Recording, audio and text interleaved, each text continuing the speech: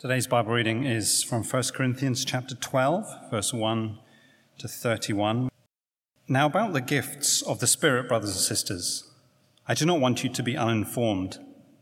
You know that when you were pagans, somehow or other you were influenced and led astray to dumb idols. Therefore I want you to know that no one who is speaking by the Spirit of God says, Jesus be cursed. And no one can say, Jesus is Lord, except by the Holy Spirit. There are different kinds of gifts, but the same Spirit distributes them. There are different kinds of service, but the same Lord. There are different kinds of working, but in all of them and in every one it is the same God at work.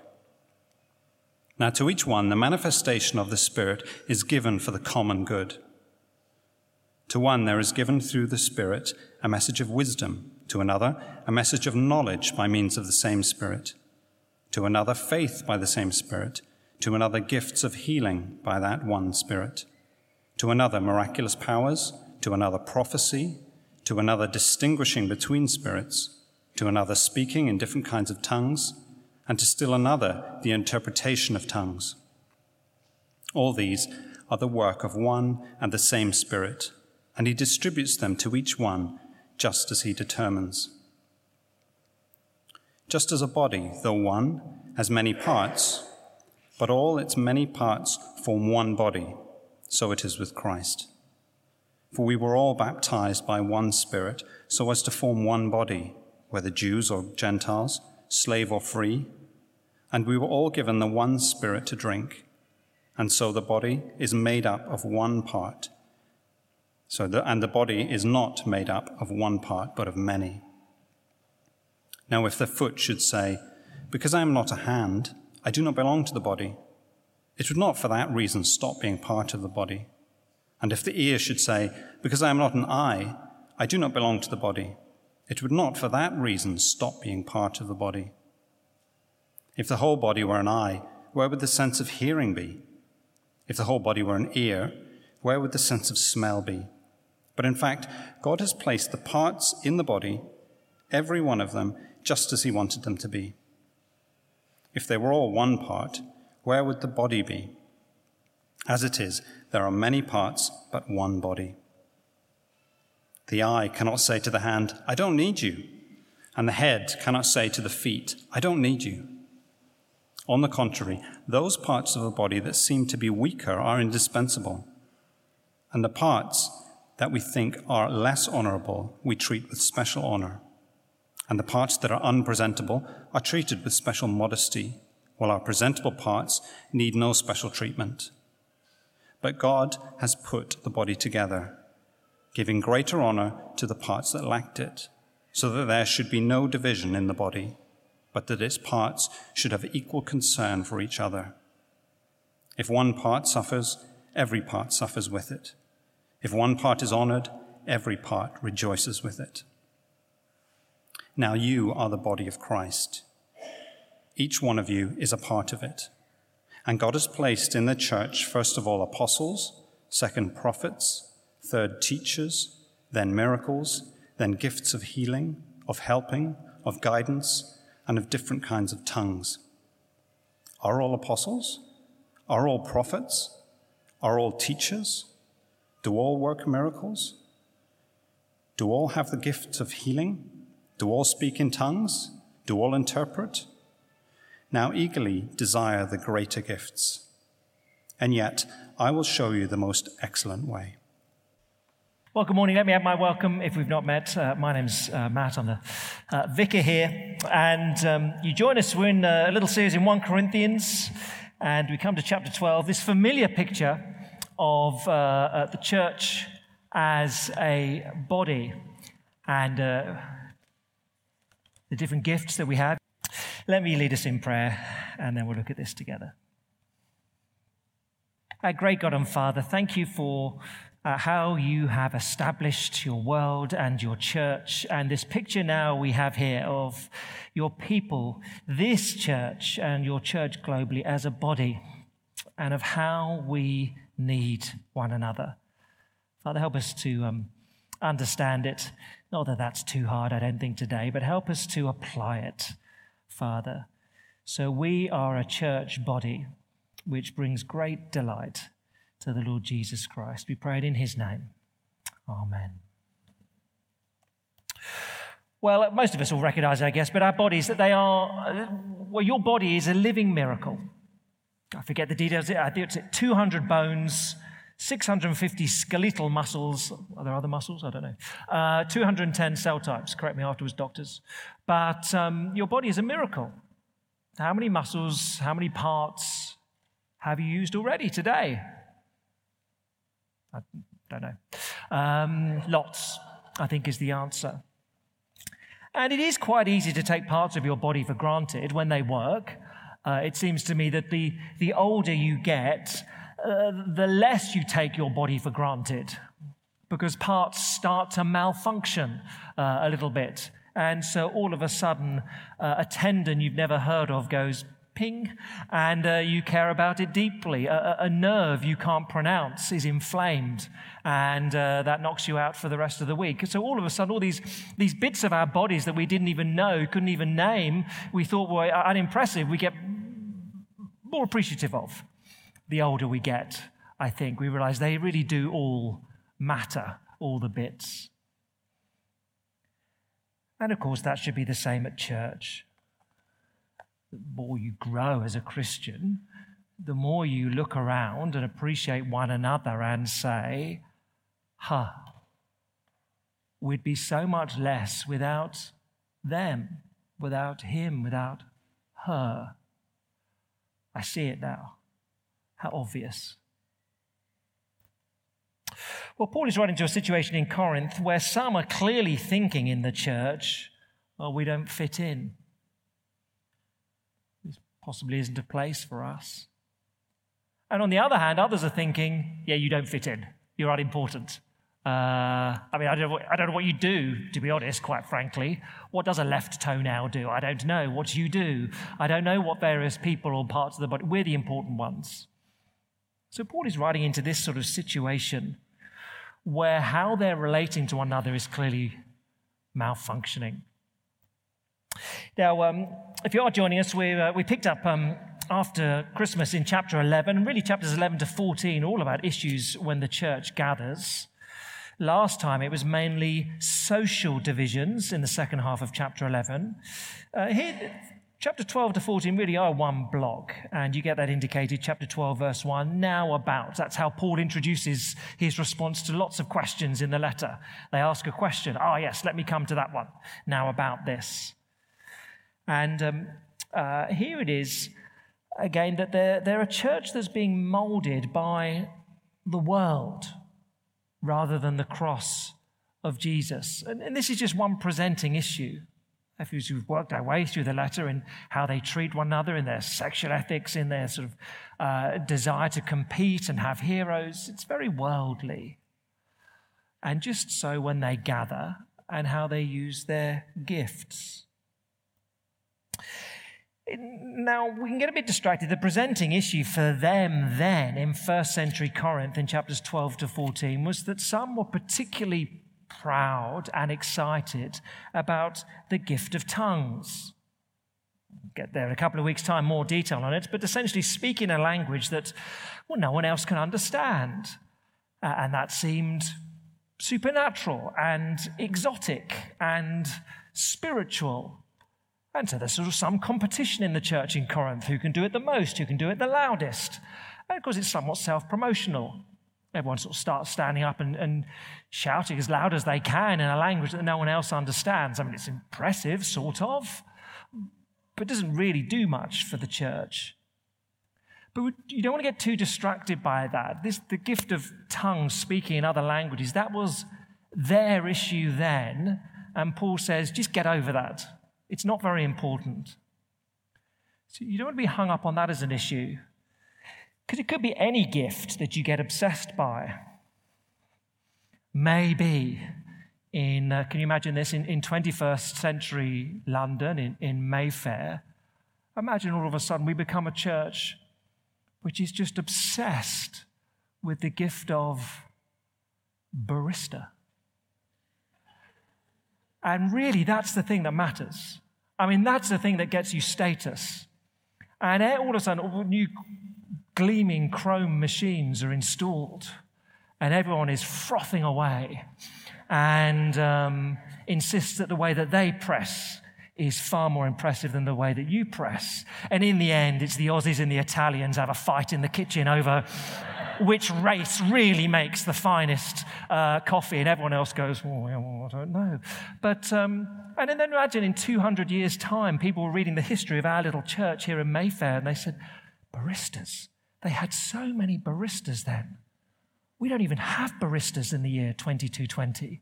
We don't even drink coffee. Obviously, to be a really spiritual church, you have to have lots of coffee and really great baristas. No. It was just a weirdness of the year 2020 when they got obsessed with making coffee. The presenting issue is how you treat one another and use your gifts. Don't obsess about the thing that they got wrong. And that's the same here. Paul would say to us today, don't obsess about the thing that they got wrong. I'm going to spend 3 chapters saying, don't value that gift very highly. It's just causing division. Others you should value more highly. So there's the principle. The principle really is that the one Spirit, we'll look at this, the one Spirit has given a variety of gifts to build the one church. And very practically, use your gifts and cherish the gifts of others. Really, that's the point of 1 Corinthians 12. Use your gifts and cherish the gifts of others. The greatest gifts build the church of Christ. Use what you've got and cherish the gifts that others have got. There's a slight irony, I guess, some will know, without going into detail. These chapters 12 to 14 of 1 Corinthians, they're a call for Christians to stop dividing over the gifts that they have. Ironically, these passages have caused great divisions themselves, I think, in the Christian church. What precisely is meant by the spiritual gifts, I think particularly in Christian unions and student days, people can get very, very animated and excited about this. So when I first became a Christian, I went to a church and it was taught that if you become a Christian, every Christian had to speak in the gift of tongues, and if you didn't, you were deficient. And I didn't know much, but I just observed that this caused real sadness amongst some. Of course, you read this chapter, and by the time you get to the end of it, chapter 12 and verse 30 would directly rebut that and say, no one gift is ubiquitous to every Christian. Of course, on the other hand, you get there are some churches, I presume, where you can walk in and suggest, actually, I've got a word of prophecy. And you may have wandered in and said, look, I've got coronavirus, do you want to kiss? Everyone goes, and gets very negative and critical, and, well, how ironic. Because here's the chapters encouraging everyone to use their gifts to build the church, not to cause division. The one Spirit gives a variety of gifts to build the one church. So use your gifts and cherish gifts of others. Let's work through it. So the metaphor is the body, and we're going to say 3 little things, or summarize it in these ways. In the body of Christ, there's diversity and unity. That's Paul's main point. And then I have 2 specific comments on it. So don't say I'm not needed, and don't say they're not needed. So in the body of Christ, there's diversity and unity, verses 1 to 14. Chapter 12, 1 and 2. Now, about the gifts of the Spirit, brothers and sisters, I don't want you to be uninformed. You know that when you were pagans, somehow or other you were influenced and led astray to dumb idols. Look, you've got no background in supernatural gifts. I know that. Look, verse 3. Here's the most basic truth you need to know about spiritual discernment. Verse 3. I want you to know that no one who is speaking by the Spirit of God says, Jesus be cursed. And no one can say Jesus is Lord except by the Holy Spirit. There's nothing magic about saying the words, Jesus is Lord. Anyone could say them. You could put them into a pop song. But in the first century context, to say Jesus is Lord means that Caesar is not. That's quite a strong political statement. So you just wouldn't say that publicly unless God had done a work in your life, that you're willing to put Jesus first ahead of any political allegiance. But verses 4 and 5, variety is given by the one God. You see, you get the same sentence essentially 3 times. There are different kinds of gifts, but the same Spirit distributes them. There are different kinds of service, but the same Lord. Different kinds of working, but in all of them and in everyone, it is the same God at work. So you've got these parallels: Spirit, Lord, God. So it's the Trinity.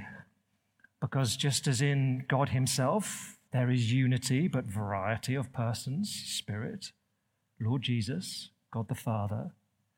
So it is in the church. There's a variety of gifts for the unity of the church. But also these words are paralleled: gifts, service, working. Because gifts are given to serve others, and gifts are at work.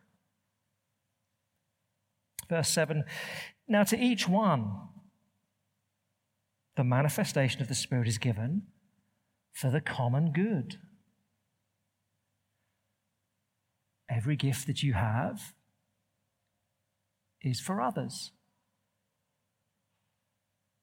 So every Tuesday morning, Ali in the office will take delivery from the catering company of 200 portions odd for food for the discipleship groups, which midweek, Tuesday, Wednesday, Thursday. And as you can imagine, you turn up one week midweek for a meal, midweek centrally here, and any food tonight? No. Well, why not? Well, Ali's kept it all for herself. Ali, what are you doing? I want 200 portions. You've got 200 portions of moussaka. What are you going to do with 200 portions of moussaka? They're mine. No. You've taken delivery of these for everyone else.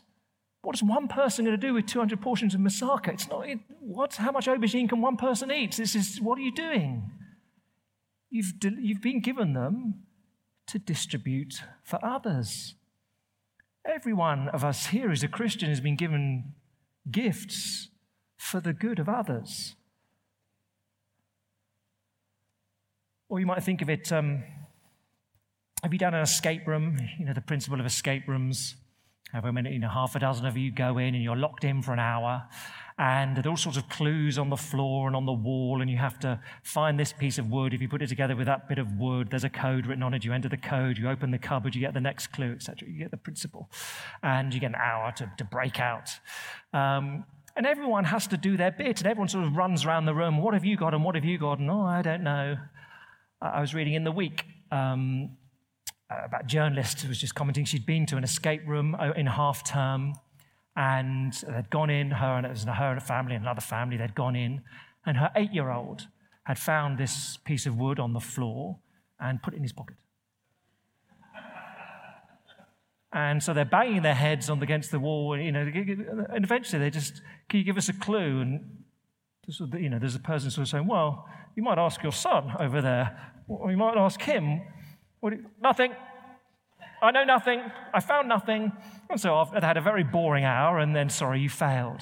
And then, I did have this sort of piece of wood with all these numbers written on it. But why did you keep it for yourself? I liked it. Did you not understand the principle of the game? Everything is needed, and we all bring what we've got, and we win. You hold on to what you've got just to yourself. It's boring, and we all lose. That was not a fun hour, was it? No, but I got my piece of wood, and I quite like it. And she was just sort of saying, kids, eh? And Paul is saying, that's what you're doing. That's what some of you are doing. You're saying, yeah, well, I've got my gift, and I like it, and I don't want to use it for the common good.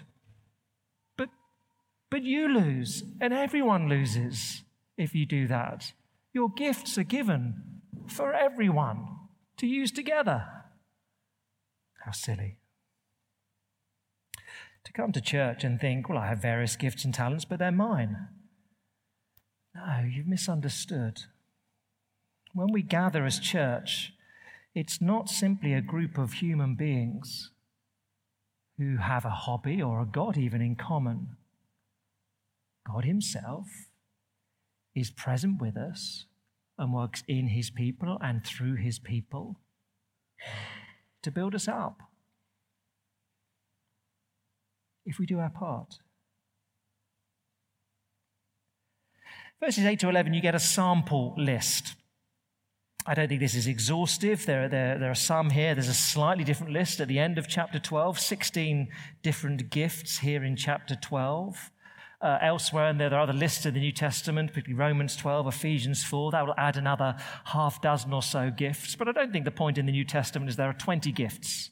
Like you're one of 6 personality types or something like that. It's not. It's just these are typical of the sort of gifts that God gives. They're illustrative. You see, his main point is all these gifts come through the one Spirit. So verse 8. To one there is given through the Spirit a message of wisdom, to another a message of knowledge, by another of the same Spirit, to another by the same Spirit, to another gifts of healing by the one Spirit. All these gifts come through the Spirit. Now, if you want to chat about what each individual gift referred to here means, look, you can ask me afterwards. I'm not going to go through them all. I spent quite a lot of time this week. I think possibly the most thorough commentary. Anthony Thistleton has over 50-odd pages going through in detail the different theories of what all these different gifts are. In the end, the conclusion is no one really knows. We don't really know what any of them are. No one is. What is the difference between a message of wisdom and a message of knowledge? No one knows. I mean, someone might have said, but there's no New Testament where you can deduce what the difference is, really. What's the difference between gifts of healing and the gift of miraculous powers? Okay, not particularly obvious. But we're not meant to obsess about what they are. In fact, if there's one thing that is relevant about this list in Paul's argument, it's that verse 10, tongues and the interpretation of tongues, comes last. The gift that the Corinthians were getting really obsessed by comes last. Again, it's as if we were writing the history of our church, and in 2020 the gift of barista comes last. And in 100, 200 years' time, people say, what is this gift? It's mentioned so many times in this sermon, the gift of barista, the gift of barista. And he mentioned it over 550 times in one sermon. It must have been so important to them. No, it's not important. That's why it comes last in the list. The point is that the Spirit is given a variety to build the unity of the one church. Use your gifts. I mean, one other comment, not all here are supernatural, I guess.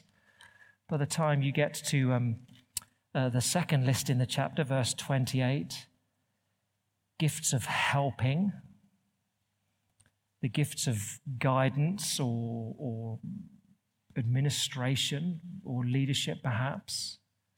Again, what is the gift of helping? Well, I mean, it's helping. Yeah, but in what way? Is it some sort of special way? If we help move the chairs afterwards, is that the gift of helping? Probably. But you can't pin them down. There's a mixture of natural, supernatural. But the important principle as we work our way through this first section is verse 11. Whatever gifts you've got, all these are the work of one and the same Spirit, and he distributes them to each one just as he determines. Every gift, God has said, I think you need this, and you need this, and you need this. And you can't, it's no good having gift envy. I want what they've got. No good having gift projection. Everyone should have what I've got. Because God has allocated them out. And it's only when you work together that you escape the escape room. It's only when you work together that you build the church. So he concludes this point in verses 12 to 14. And you see again, one and many, 5 times one, 3 times many. So verse 12, just as Just as a body, though one, has many parts, but although its many parts form one body, so it is with Christ. For we're all baptized by one Spirit, so as to form one body, whether Jews or Gentiles, slave or free, and we're all given the one Spirit to drink. And so the body is not made up of one part, but of many. One and many. Every church is one and many. You're united into one. You have many gifts to build the one. That's the point. In the body of Christ, there's diversity and unity. There's diversity of gifts to build the one church. That's his point, really, but then he pushes it in two particular ways. First, then, verses 15 to 20. So look, in the body of Christ, don't say, I'm not needed. So here's a word to those who feel on or felt on the margins of church life. Do I have anything to offer? Verse 15. Now, if the foot should say, oh, because I'm not a hand, I don't belong to the body, it would not for that reason stop being part of the body. And if the ear should say, oh, because I'm not an eye, I do not belong to the body, it would not for that reason stop being part of the body. We don't want everyone the same, says Paul. And then he goes for this sort of somewhat grotesque comic image, verse 17. If the whole body were an eye, where would the sense of hearing be? It's like this monster. Can you imagine this monstrous eyeball just floating around in church? Sort of 6-foot eyeball floats around. And you say, oh, hello, Mr. Eyeball. How's your week been? And he just goes. Fortunately, someone says, I know Morse code. And he's saying in Morse code, I don't know what you're saying. Can we communicate just by winking at one another? And you think, wouldn't it be easier, Mr. Eyeball, if you had some ears and a mouth? And he just floats off out the door. I mean, that's his picture, isn't it? It's absurd. If the whole body were an eye, how ridiculous would that be? Be useless, apart from a cheeky wink. Otherwise, hopeless. And so Paul is saying, look, well, so, okay, great. There you are with, I don't know, the gift of guidance strategy, verse 28. Great. But if that's all there is, hopeless. It's no good you there just thinking, well, here I am, I've got the gift of guidance, but really what I want is, I want to be a barista. That's all I want in life, is to be a barista, or maybe a teacher. No, but you've got this gift, and the church needs this gift. The church would be hopeless if it just had teachers. Nothing would ever happen. There'd be no admin, no helping. If no one had the gift of helping, nothing's going to actually function. Verse 18, God has placed the parts of the body, every one of them, just as he wanted them to be. You see, it's the same point as verse 11. He's distributed them just as he determines. God doesn't make mistakes. You have a crucial role to play. Person that you are, gifts that you have. You might sit here and think, I've got not a lot to offer, really. But if you're part of the church family here, no, we need you, I need you, and you need me, and you need us. Perhaps I can broaden this out a little bit from those, from just those who feel they have nothing to offer. Because most people in central London think they've got quite a lot to offer, to be honest. But some would think, yeah, I've got gifts, but they're not required here because the church, it functions fine. Or worse, people think, I just can't be bothered. But most of the time, I think people think, well, I'm just not needed because everything happens, it's fine. I mean, I come, but, I don't need to really do much. No, look, God has given you gifts that this church family needs. He's brought you to this church in order to contribute to the body. You might think, yeah, but look, I observe this human body and it's running, it's fine, and I'm a toe and it seems to be functioning fine. Yeah, but if a foot doesn't have toes, it can run, but it's sort of all wibbly-wobbly, it's sort of all off balance, it's all unstable. Paul is saying it might function okay, but it would function better if you got involved.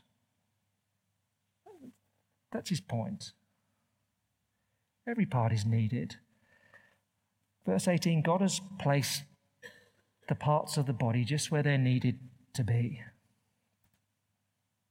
So I don't know, very practically, let me just take a few groups. If you're here and you're a student, please don't just turn up. Where are you serving?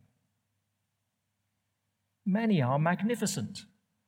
I don't think the kids' work would function on a Sunday morning. Sound, music, those you students who give up a couple of hours in the week to help in the office, fantastic. But everyone should be contributing something. Families, please don't just turn up. You've got to ask, where are you serving? Again, many are wonderful. Small kids still manage to get in 90 minutes before church to be involved in music or something else, or set something else up for kids' work. Wonderful, wonderful. Lots of people manage it. Where are you involved? Perhaps you're only here for a short period of time. I don't know, just moved from overseas for a year or two. Please just don't turn up. I often think of, it's a few years ago, a couple, Ash and Heidi. They arrived, they flew in and got a flight from Australia. They landed on the Saturday. They came here to church on the Sunday. They joined a small group on Wednesday. They were helping out at International Cafe on the Friday. I saw them the second week. I said, "Oh, are you here?" They said, "Yeah." "Well, how long have you been in London?" "A week." "Oh, great." "Yeah, but we were here last week and we've joined a small group and we were at International Cafe on Friday night." I said, "That's amazing." They said, "Well, we're only here for a year. We don't want to waste our time." And you think, oh, you've understood. You want to be involved in the body. Wonderful. What an enormous blessing. So look, in the body of Christ, don't say, "I'm not needed," verses 15 to 20. But then look, those who are confident, secondly, verses 21 to 26, don't say, "Well, they're not needed. We don't need them." Verse 21. The eye cannot say to the hand, "I don't need you." And the head cannot say to the feet, "I don't need you." On the contrary, those parts of the body that seem to be weaker are indispensable, and the parts we think are less honourable we treat with special honour, and the parts that are unpresentable are treated with special modesty. Now, it seems in Corinth that there were a group then, probably similar, that thought themselves to be the social elite in chapter 11, probably the most wealthy sort of leaders in society. They thought, well, we run the church. We're the sort of core of church. And you others, well, you can stay over there, but we don't need you. It seems that that's what's going on. Now, there's lots of different language used in these verses, but I think just best to allow words to interpret one another. So the weak are the less honourable, are the unpresentable, I think. There are some parts of our body which are weak. I mean, an eyelash is quite weak. You don't use it to do your heavy lifting, but they're useful. They protect the eyes. But Paul is saying, look, don't be childish. Don't just prize the things that are really obvious and say, well, we don't really need the others. Because God grants honour to those who lack it. Don't ignore the unpresentable parts, less impressive, weaker parts. In practical terms, don't get really excited by just people who are loud in church, people who have demonstrable gifts. Perhaps people are up front in some way. But be impressed, like God is, with those who serve behind the scenes, who pray, who give, who visit the sick, who help people move, who take food around to new parents, who meet up and comfort those who are struggling. Be impressed. You may not see it all, but don't just cherish things that are impressive up front. You can imagine, this sort of Paul's picture language, the head saying, well, to be honest, I am impressive. I mean, let's be honest, I've got all the senses. They're all here. I see, I smell, I taste, I hear, I touch. I've got them all. Now, bladder, what are you? You're just a big bag of dirty water. I mean, let's be honest. I'm a head. You're a bag of dirty water. There ain't no comparison. I am more impressive than you. Yeah, well, until you get a bladder infection. And then, Mr. Head, you'll know about it because you'll be in pain, or you can even go a little bit doolally and a little bit mad and start seeing things, and then you'll know about it. Value the bits that you don't see because they all contribute, and without them, you're sunk, Mr. Head. God has arranged things this way. Also, verse 25, so that there should be no division in the body, but that its parts should have equal concern for each other. If one part suffers, every part suffers with it. If one part is honored, well, every part rejoices with it. These worth, maybe not right now, but when we finish formally meeting, you just have a look around the room and think, that's my body. You're my body. If you hurt, I hurt.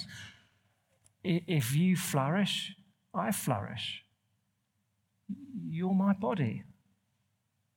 If you suffer, I lose. A church which has only got just a few gifts would shrivel up and die.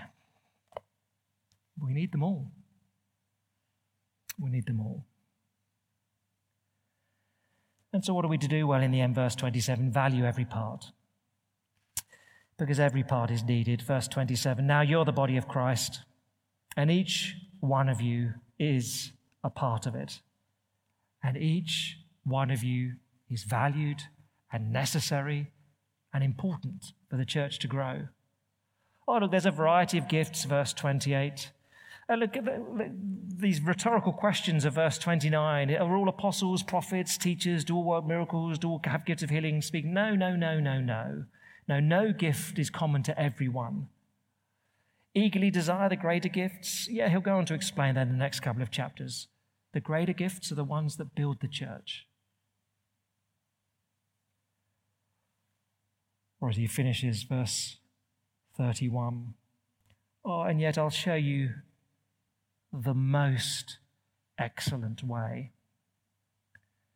And next time we come to really the heart of the letter of 1 Corinthians. Because you can leave aside talk of gifts. Just focus upon loving one another. And if your concern is to love one another as he describes, chapter 13, verse 4, patient, kind, not envying, not boasting, not proud, not dishonoring, not self-seeking, not easily anchored, not keeping no record of wrongs, well then you'll use your gifts to serve others, to build the church of God up.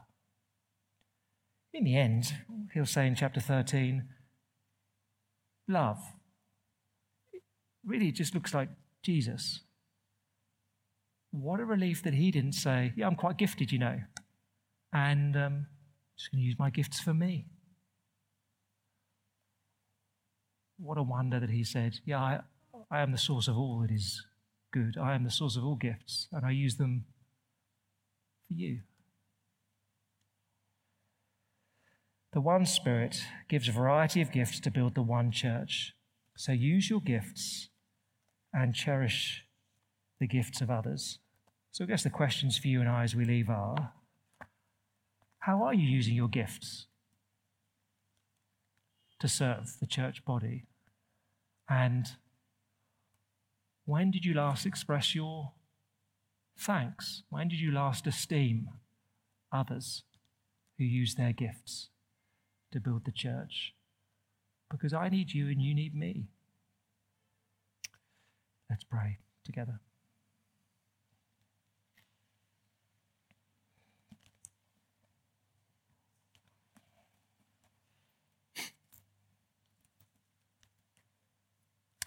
Our great God and Father, we recognize that in your wisdom, this is how you have established your church as a group of people who need one another. How horribly ugly if we were just a disembodied eye floating around, or just a hand, or just an ear. But Father, this picture of the body, how extraordinary the human body is in its complexity, in its need of all our different parts to function well. And so, Father, here this morning, would we recognize our need of others? Would we not seek to function on our own? Would we not ignore the contribution others make? Would we not think that we have got nothing to offer? But Father, would we use our gifts? Would we cherish the gifts of others, we pray, so that your body is built up for the honor of your name? Amen.